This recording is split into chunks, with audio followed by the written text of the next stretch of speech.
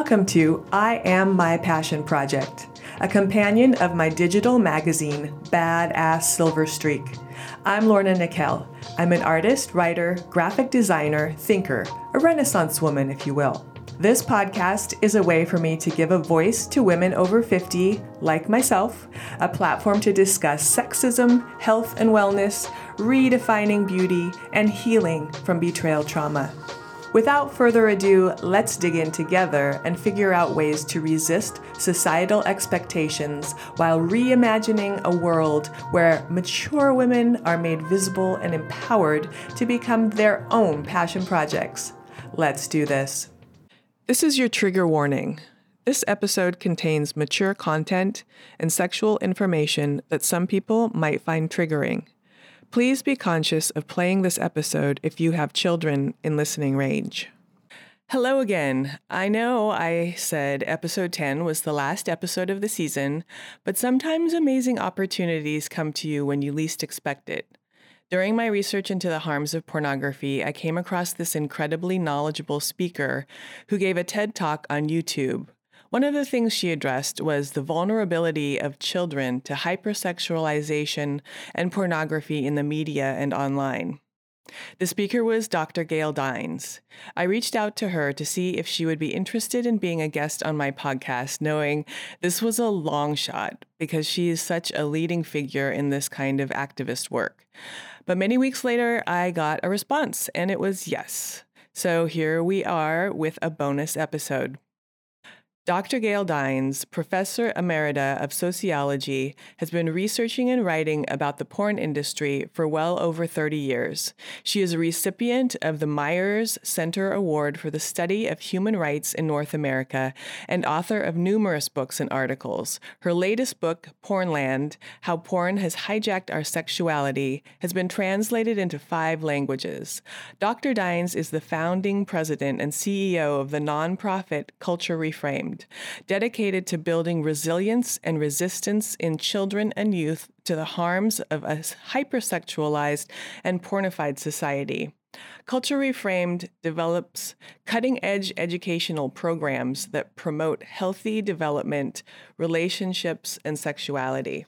Dr. Dines has worked with organizations such as the American Academy of Pediatrics, the Center for Disease Control, the International Institute for Trauma and Addiction Professionals, as well as government bodies in the US, Brazil, UK, Sweden, Iceland, Norway, and Canada. She regularly appears on CNN, NPR, BBC, CBC, and writes for media outlets such as The Guardian, The Washington Post, Newsweek, and the Boston Globe.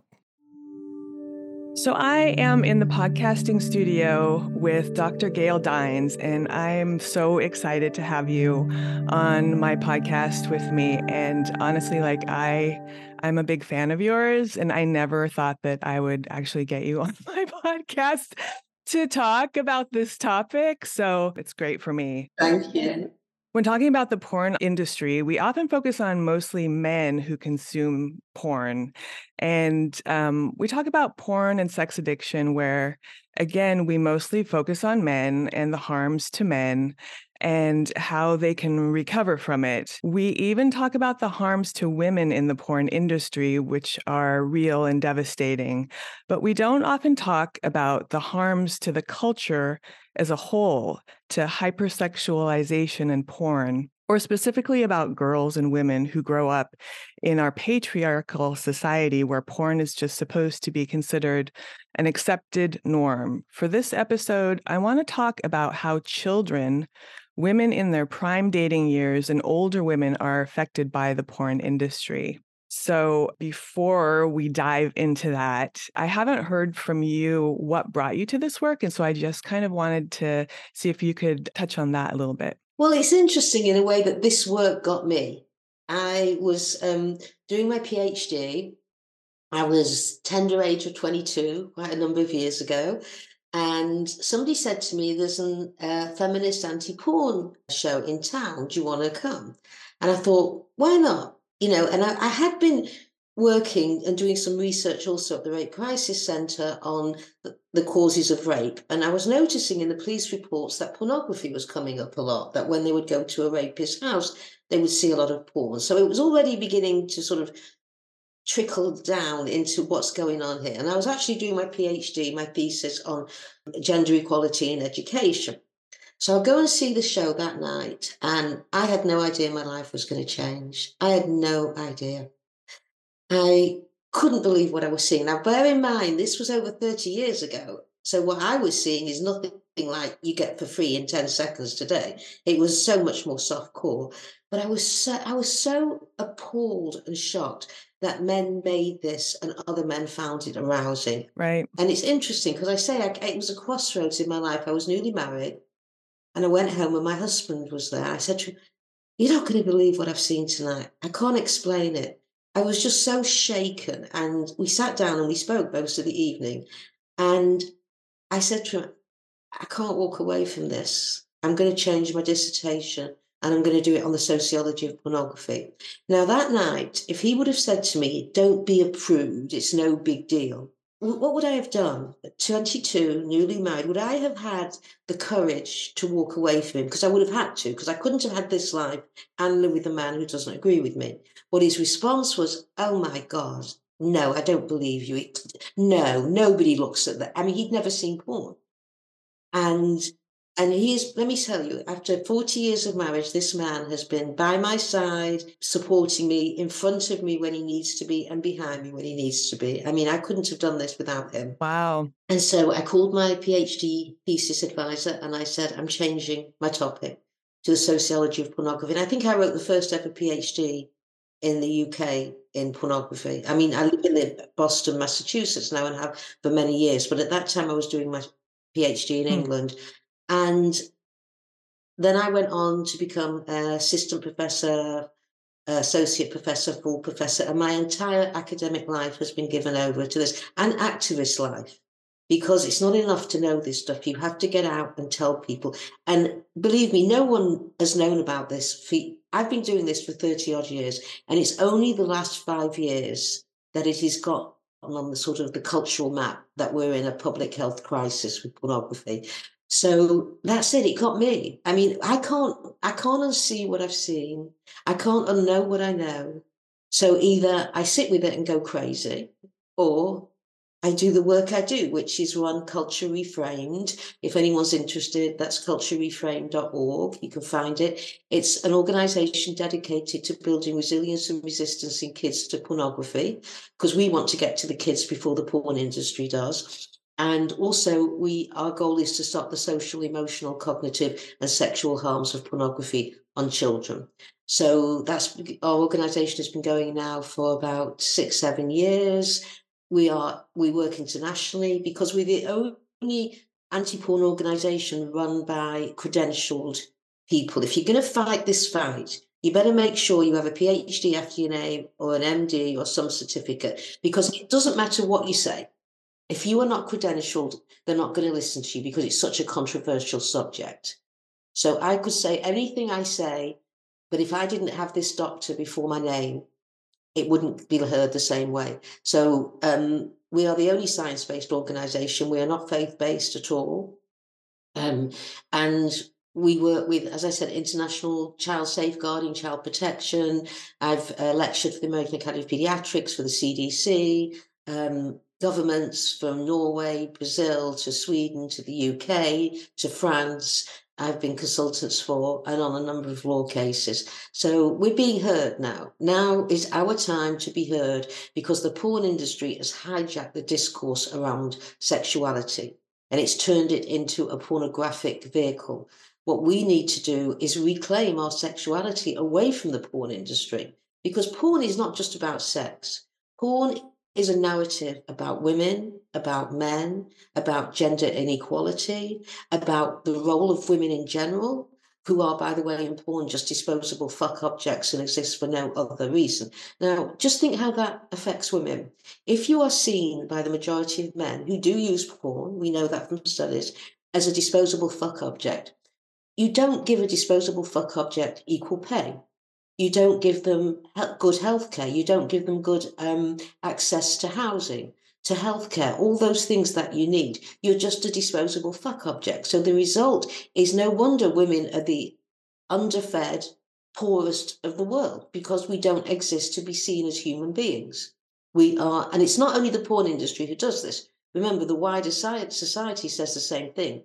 What the porn industry does, different to anywhere else, is it delivers that message in the most succinct and crisp way possible. And it delivers it to men's brains via the penis, which is an extremely well equipped delivery system. No other form of propaganda provides the propaganda with a full on body thud, which is arousal and orgasm.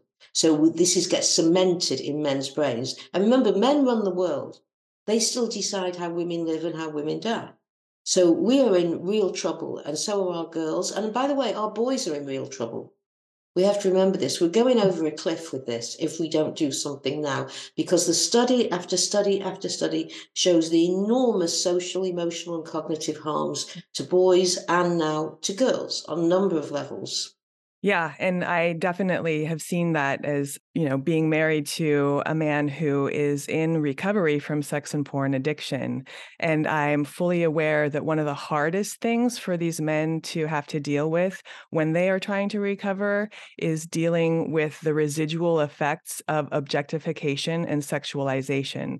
That is like the deep seated poison that pornography uses for in these men and sends them out in the world where they've seen all of this stuff online. They've seen, all of these different genres and subgenres that, of porn that we don't necessarily have to get into detail to, because they're so appalling to me thinking about the things that they've seen. But the imagery and the objectification is deep seated in them in the way that they can't separate what they've seen and how they think about women in the porn industry from the real world. And so the intrusive thoughts and the continued intrusive thoughts, and then the triggers, seeing all the women out in the world is another way that just kind of links them back. And it's really, really hard to break that chain. So even if they aren't acting out anymore in the real world, they're still having these thoughts about women. And that, as you've mentioned, affects the way they see women in the workplace. They see women out in the world, how they think that they can treat them in all of these different places. And that is a really frustrating thing for me too, as a partner. So since I wanted to talk about the women, like as a partner who's with somebody who's in recovery, the impact on me is that I have a really, really low self-esteem because of that. Like I was married 21 years before I found out that my husband was a sex and porn addict, and was feeling fine, was like, I'm 52. Thought I was in a marriage where I was aging, if in a fine way. Health was good. I was exercising and feeling like I was safe in my marriage. And then when I realized what was happening and all of the stuff that my husband had been looking at, and then noticing that even in his recovery, because it's been a little over a year now, that he still has residual effects from the porn industry, that just takes such it bashes you, like the women who are trying to recover themselves in all of these different places, in the self-esteem, in comparing ourselves to others, the objectifying ourselves. And there are just so many different ways that we take on the brunt. Totally. I mean, and this is not talked about, but there are some studies. We know, for example, that women who are married to porn addicts, I mean, I'm talking porn addicts now, not necessarily sex addicts, porn addicts, feel more betrayed by finding out the husband was using porn than they do than if he had an affair. And the shock, I mean, I speak to many, many women who've had this happen to them. The shock that you thought you were living one world, and in fact, it was all a lie. He had been, going to these violent images, and porn is not just poison; it's ideological. It is feeding him a constant drip, drip, drip of ideology about women. And I think you should pat yourself on your back for getting out of bed every morning. I don't see any reason for you to have low self-esteem, right? You have survived this. You're not in recovery from porn. You're in recovery from being traumatized, finding something Right. that's extremely traumatizing. Here you are doing a podcast, helping other women.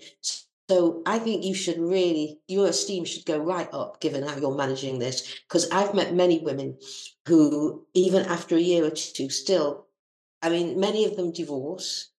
And if you think you should divorce, and I'm not talking to you now, I'm talking to the listeners, Hmm. that is something I would recommend. If you think there's no hope or you just cannot live with this knowledge, then you should. And I do understand that if there's children involved and mortgages, it's not easy. But, you know, the question you have to ask yourself and women have to ask themselves is, who does he see when he looks at me? What does he see? Right. Right. And then, of course, what happens now, I have to tell you something. I know this because this happens to me. I've got the brain of a porn user. I do not get aroused to it. I hate it. I certainly don't masturbate to it. Right. I loathe it. And yet I got to check myself all the time. We'll be out, my husband and I'll see an image and I'll say, oh, look at that. And he goes, oh, God, you and your porn brain. He hasn't got one. I've got one. So I know what it's like. I have to fight. You go to the supermarket and you look at certain fruit and you've already got the scene playing out from what you've seen, the Mm. pornography. So I know it. And I know that I don't get the only thing I get when I watch it is a feeling often of sadness, despair, anger, rage, no arousal, but they get the arousal and the orgasm. So, I mean, those of us who do this work, we have a support group because we realize our brains on some level are turned by seeing, we have to Hmm. fight it. And most of us are feminists. So we're especially, so kind of whiplashed by how this is fed into our brains. I worked with and wrote books with a great colleague and friend, Robert Jensen, for many years.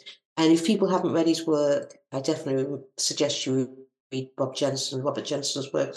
And he in the end had to give up. He couldn't do it because as a man, he was so disgusted by his feelings of arousal towards porn. And he had exactly the same views as me. I mean, we worked together in developing these theories. He after 20 years, he walked away from this. He just couldn't do it. Yeah. And I'm so glad that my husband has never seen porn because there's one person with a porn brain in the family is one too many. So all I need is to be dealing with him Right. as well. And he actually hates me looking at it. And I just want to give an idea of what romance is like in our house.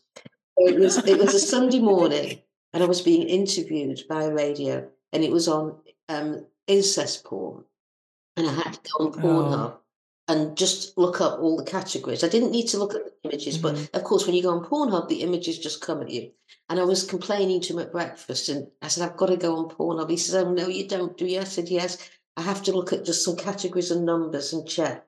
So then I go away and I come back and I come onto my computer and he's made a whole card where it's cut out. So all I see are the categories and I don't have to look at any of the. And I Oh, thought, forget chocolates, forget roses. This is love, you know.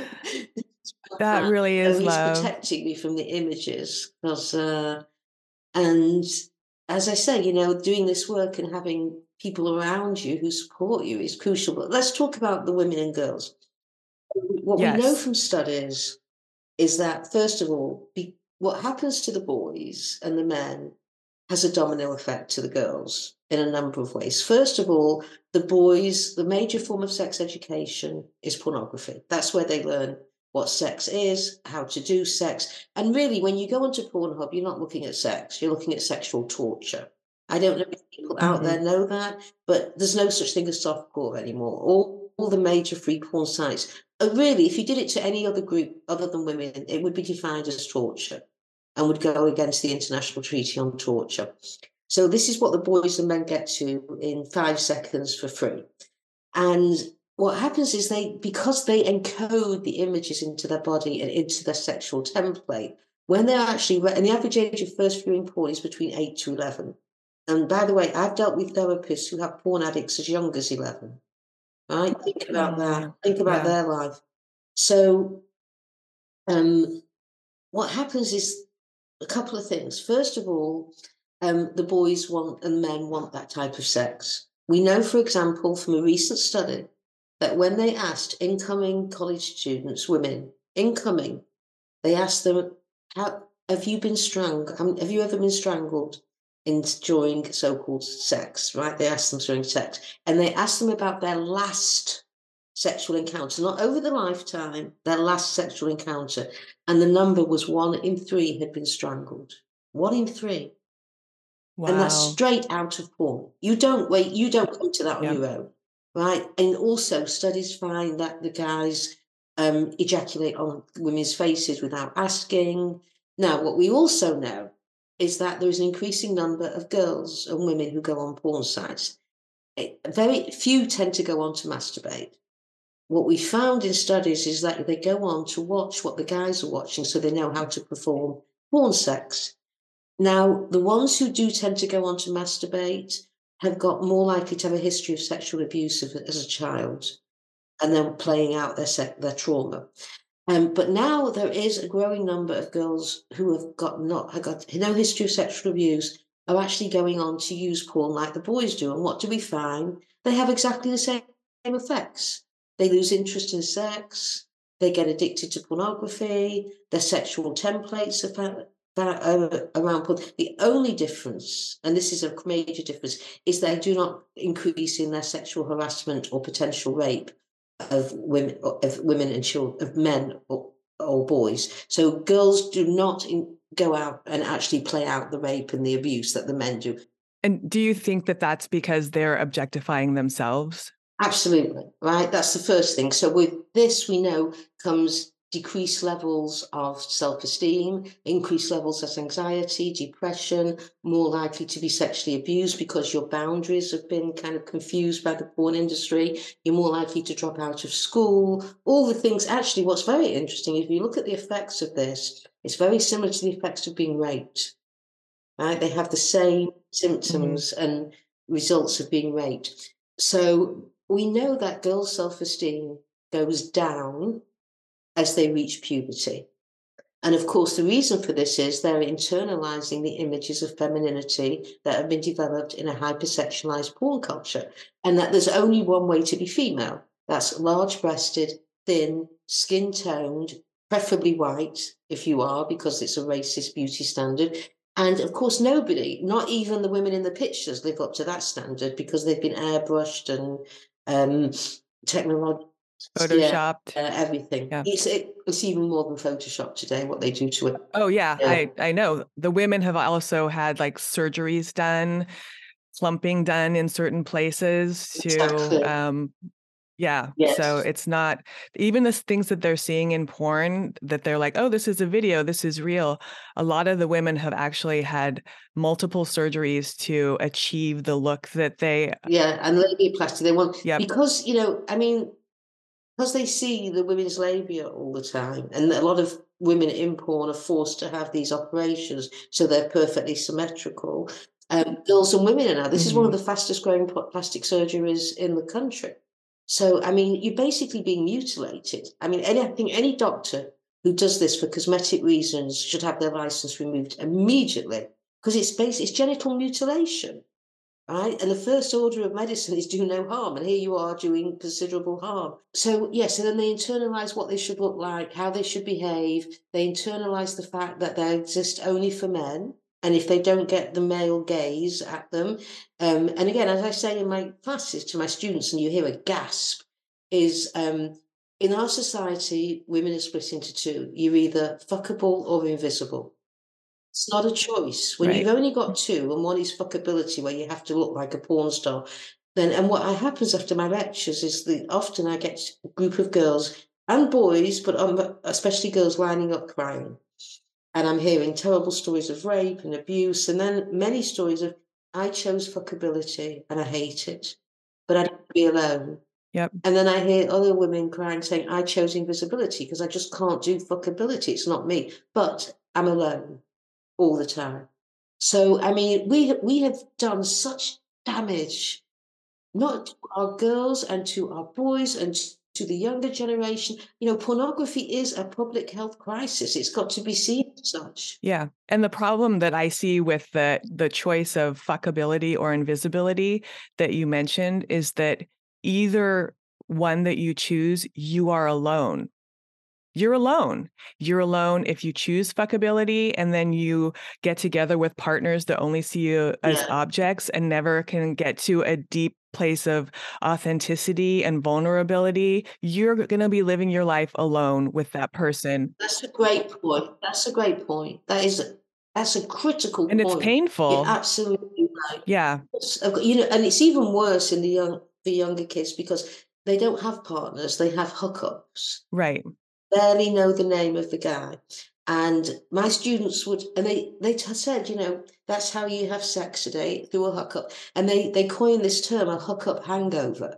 You wake up next day and you've got a hangover because you can't stand what you've done, but you've gone and done it.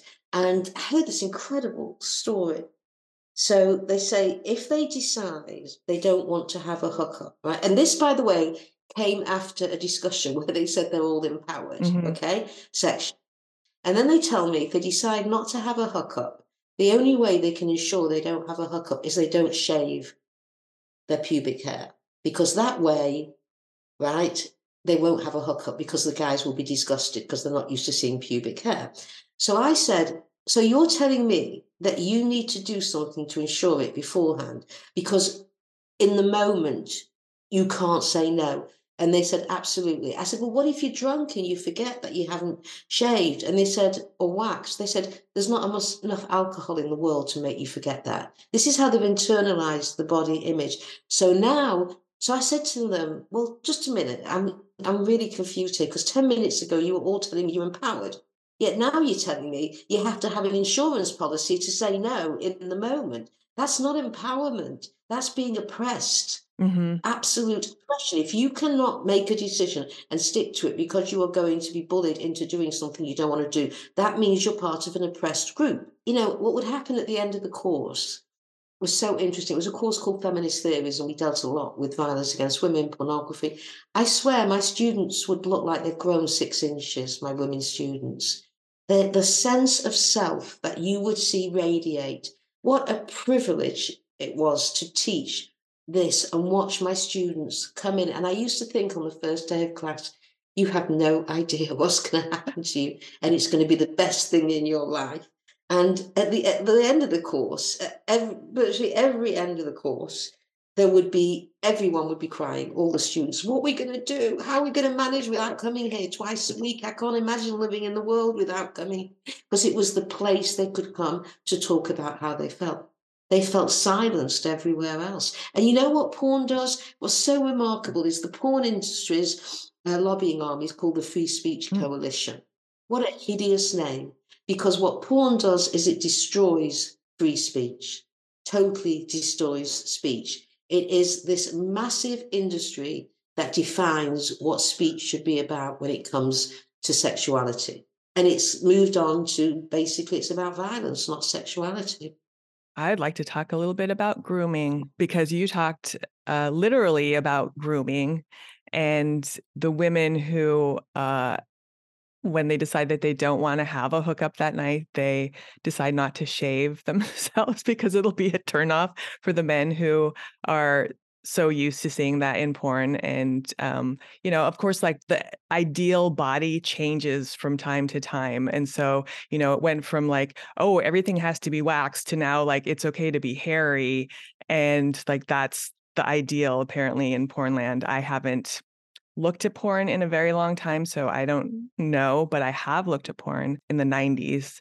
But I think a lot of people don't understand the idea of grooming. There's grooming that actually happens in like a psychological way, and then there's the actual like physical way that it presents itself in men wanting us to groom our bodies in a particular way.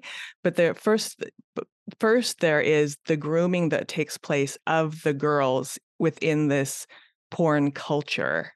Can you talk a little bit about that type of grooming? So let's split it into micro and macro grooming. So micro grooming is when an individual, boy or man, sometimes a woman, but very rarely, grooms a kid or a woman or a man into seeing themselves as sex objects. That's what grooming is. It's to basically strip away the humanity in that girl's or woman's head and let them think of themselves that the only thing that makes you worthy is what you look like.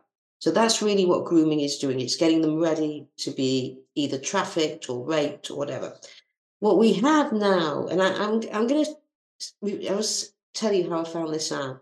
So I was really struggling when I was writing Pornland with this concept of what was going on, because I was noticing a change in my students, and I couldn't figure out what it was. And then I was actually interviewing 8 men in prison, all of whom were in for downloading child sexual abuse images and then going on to rape a child. And I was talking to them about, they were all porn addicts, by the way, which we know a lot of porn addicts go down the rabbit hole to raping children.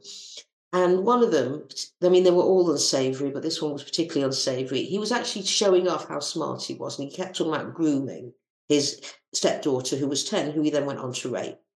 And what he said was, and this changed the way I think forever. I almost fell off my chair. He said to me, the culture did a lot of the grooming for me. And I thought, oh my God, that's it. We've got a mass perpetrating culture who is basically getting these girls ready for the boys and men who've used porn. So we now live with a perp culture. So not only the individual groomers, the culture as a whole is grooming these girls into seeing themselves as sex objects. And then I want to give you a quote from a pornographer, Joanna Angel. And she says at one point, she said, the girls today, they seem to come to the set porn ready. Now, it's no accident that the pornographer and the sexual abuser is speaking from the same playbook. And what she means here by coming to the set porn ready is not that they're all going to end up on a set, but that girls are being groomed to be porn ready, whether they ever end up on a set or not. So this is what the culture is doing. It is grooming them. And when you groom somebody, you actually destroy them. You destroy their full humanity, because what you do is you rip away all that is important in them, who they are, their personality, their humor, their intelligence, their physicality, everything that's important to what goes to define, the wonderful human beings that we are. And you strip it away piece by piece till what's left is nothing but seeing yourself as a sexual being. Well, not even a sexual being, a fuckable being. Let's be honest. This is not, because to be a sexual being is what we all are. We all crave for a loving, warm, intimate sexuality. But this is not what porn can give you. That's, in fact, it's the opposite. Porn, I'm not surprised that anybody ever, after seeing porn, has sex. We're often accused, feminists who are against porn, of being anti-sex. If you want to see the most anti-sex imagery, go to porn. They hate sex in porn. They love violence. They love degradation. They love debasement, but they hate sex. Because what is the most obscene thing in porn? The thing that you can't do. Kissing. Why? Because kissing is intimacy. Why would you kiss a fuck object? You wouldn't. You fuck up. Is that really a thing? There's no kissing? No. Very, very rarely is there any kissing. Very rare. I can't remember the last time I saw it. You have to go, I think, to specialist websites. You don't go to Pornhub or where most people go, Pornhub, YouPorn, all of those. Most people go to the free porn sites, and that only has hardcore on it. That's what people don't know who've not looked at porn. And that's the thing that often shocks them when we're giving lectures at Culture Reframed, is that forget Playboy and Penthouse. I mean, that's a joke. That's in Cosmopolitan today, right?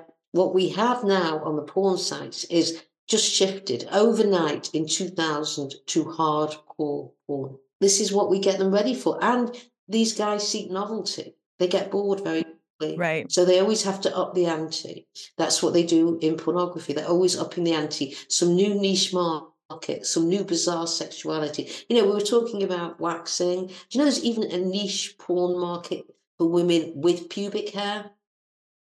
That's a niche porn. Yeah. How insane is that? that natural women's bodies would become a niche market. It's ridiculous, but I don't find it as offensive as other niche things in the porn industry, like revenge porn. I find that really horrifying, But would you honestly. not say, in a way, if you get out of the individual and go to the sort of more, wouldn't you say all porn is revenge against all women? Yeah, that's true. I think that the issue that I have with the revenge porn is that they are Yeah. using images, they're stealing images of women without their consent. That's the situation. It's without their consent. And it's not even necessarily women, it's Yeah, it's girls. true. It's girls. They're stealing photos, sexting images, whatever it is, without these people's consent and sharing them online. And sometimes it's a photo, sometimes it's a video, and they're even like selling them. Yes. And the people whose images have been stolen never know where they're going to wind up, and they have no control over it. That's the fear. That's the fear. But let me say one thing. I completely agree with you because it's so purposely done and so carefully done is to really get to her, right? To really ridicule her. Right. But the women in pornography don't really consent, right? They're often turned into drug addicts by their pimp.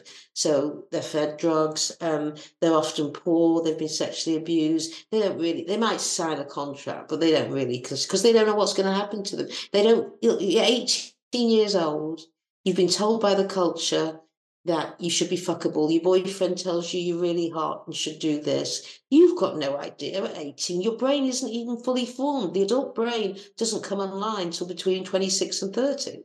So you're really a kid when you look at the brain. So what does an Mhm. 18-year-old know? How can they project 10 years on when they're maybe partnered or they've got children and they live in fear? Women in pornography live in the same fear when they leave the industry.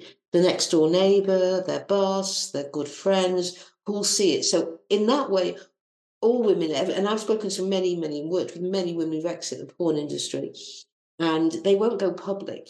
Women who exit trafficking have formed fantastic organizations to stop trafficking. Not the same with pornography, because they feel so exposed because their images will live longer than they will.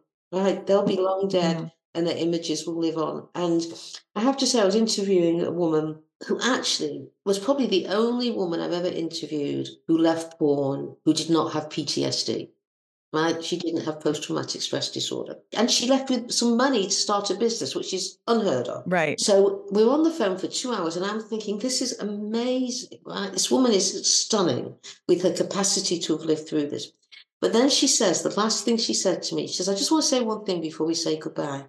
She said, if somebody offered me a year to live and said I would take down every image of you, she says, I would die happy knowing all my porn images have gone.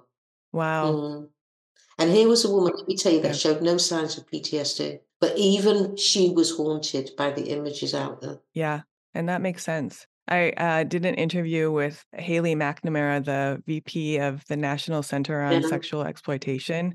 And when we were having our conversation, we ended up talking about privilege versus like not privilege in the porn industry with the women who are participants in porn, and how the majority of women in porn are low income. They are struggling. They are coming to porn out of hardship and Yeah. desperation, and or being forced into the industry.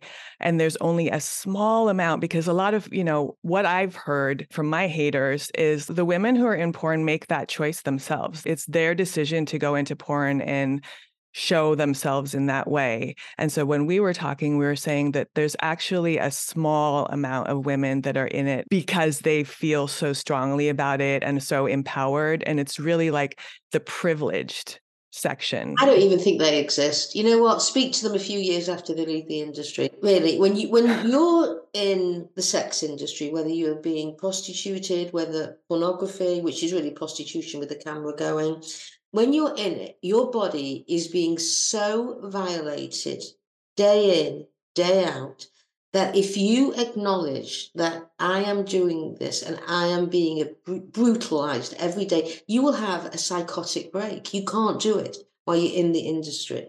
So you have to wait till these women are out and have had time to process what's gone on. And the best advice I heard is you never speak or talk to anyone who's been out of the industry for at least 3 years, because it takes that long with Mm. therapy to process what's happened to your body. I mean, the violation is, I mean, when I look at porn and I watch these women, I think I would die. I would die. If that happened to me just once, forget that I'd have to get up the next day and the next day and the next day and do the same.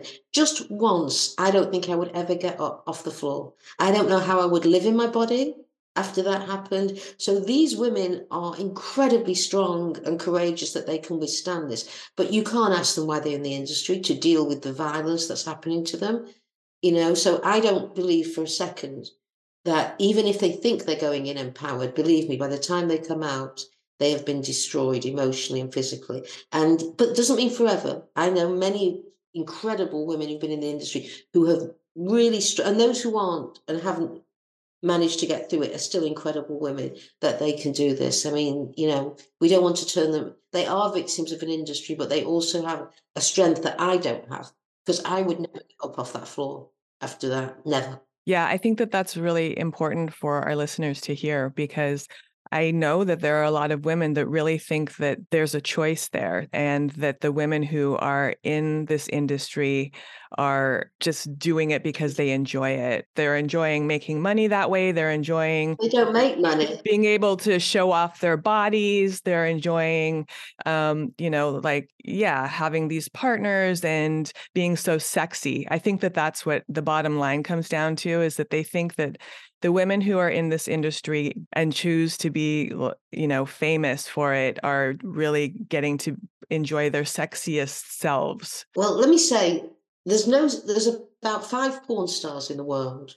The rest are women who are in and out of the porn industry within 3 to 5 months because their bodies can't tolerate what's happening to it. They don't look sexy by the time that porn scene is over. They look like they've been run over by a truck. And this other thing is, if the porn industry was a choice, then you would see women with PhDs, lawyers, doctors. They're not lining up to go into the porn industry. When you do studies, it's the same over and over again. High proportion of women of color, because race and poverty go together. High proportion of women who've been sexually abused. High proportion, mainly women who've been pimped out.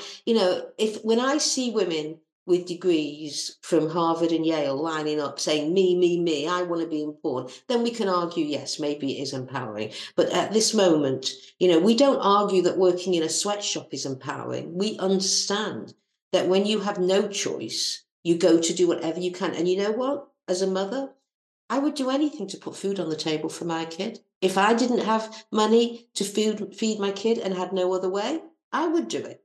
Absolutely. And many women go in there to feed their kids. I've seen on Mhm. OnlyFans where you have a wish list of what you Right. want these guys to buy you. Diapers, right? If they've got kids, they need diapers. Wow. And I understand for women whose husbands have become porn addicted, and sex addiction is often linked to going to prostituted women.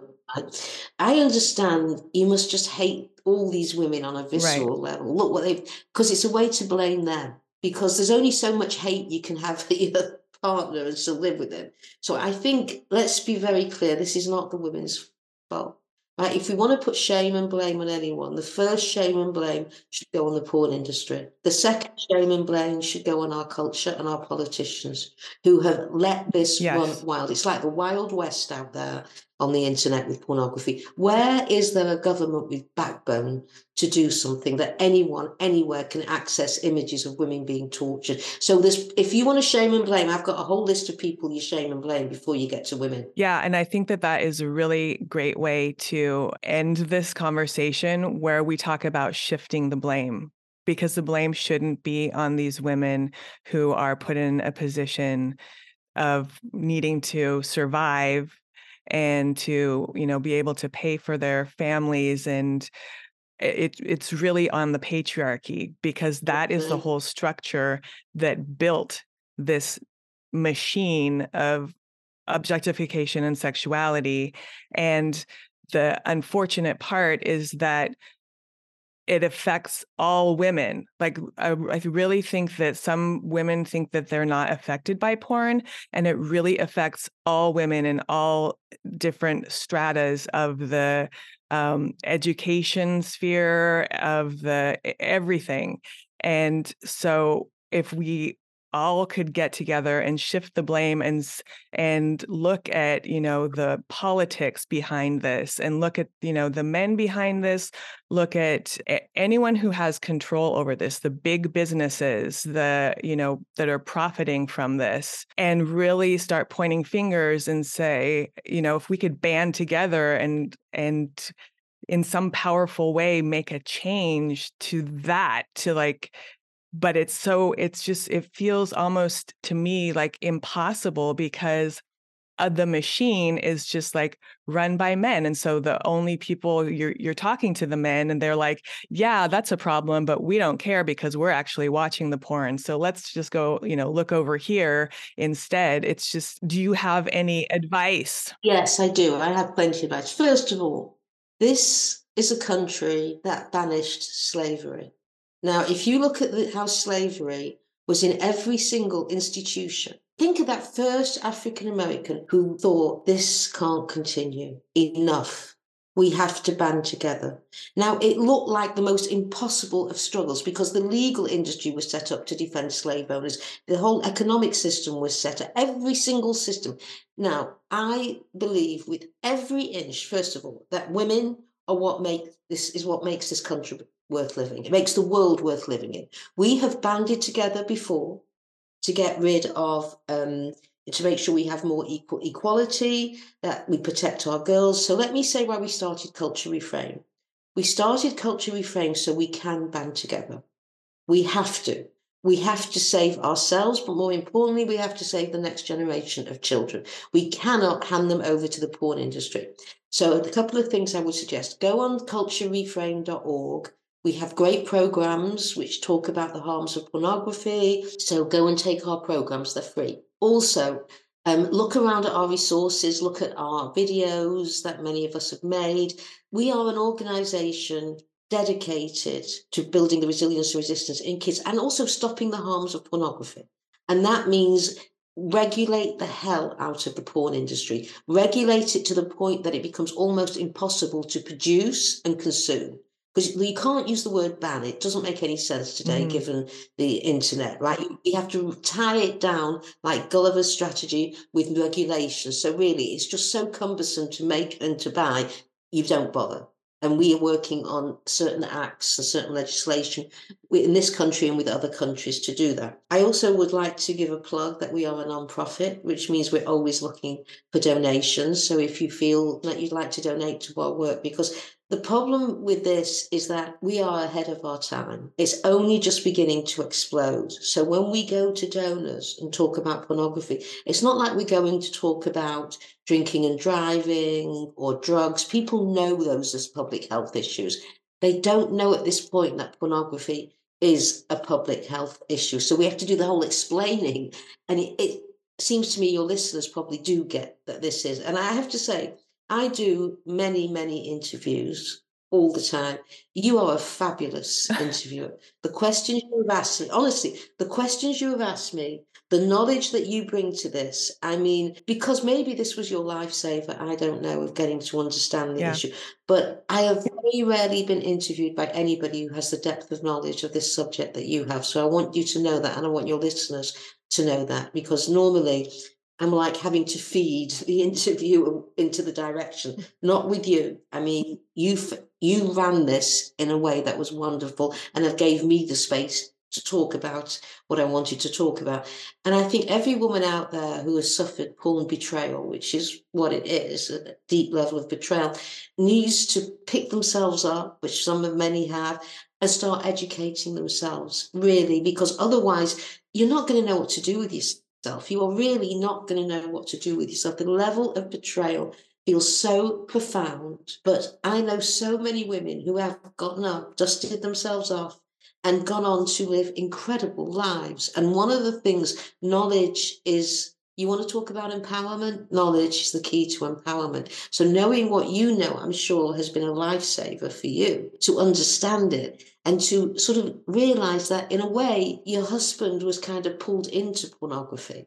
Yep. Right? It was not just there waiting for him. All the algorithms, all the ways that the culture fed it to, and it's considered a joke. Porn is the punchline of a joke, except it's not funny. There's nothing funny in pornography. It lays waste to our culture, and we have to stop that. So thank you for giving me the space as well to talk. Thank you so much for being on my podcast. And I really hope that we can continue this conversation in some other place, because it's such a huge topic and there's just so much to cover. Thanks again. And I wish you all the best of luck. And to my listeners, please donate to Culture Reframed on next Giving Tuesday. You know where to put the money. Thanks. Thank you. Thank you so much. Thank you for listening to this episode of I Am My Passion Project. New episodes drop every Friday. If you enjoyed this content, please consider sharing with a friend or two or more, or leaving a review wherever you listen to podcasts. Until next time, I hope you're able to move through your week speaking your own truth and embracing your badass self. I am my passion project.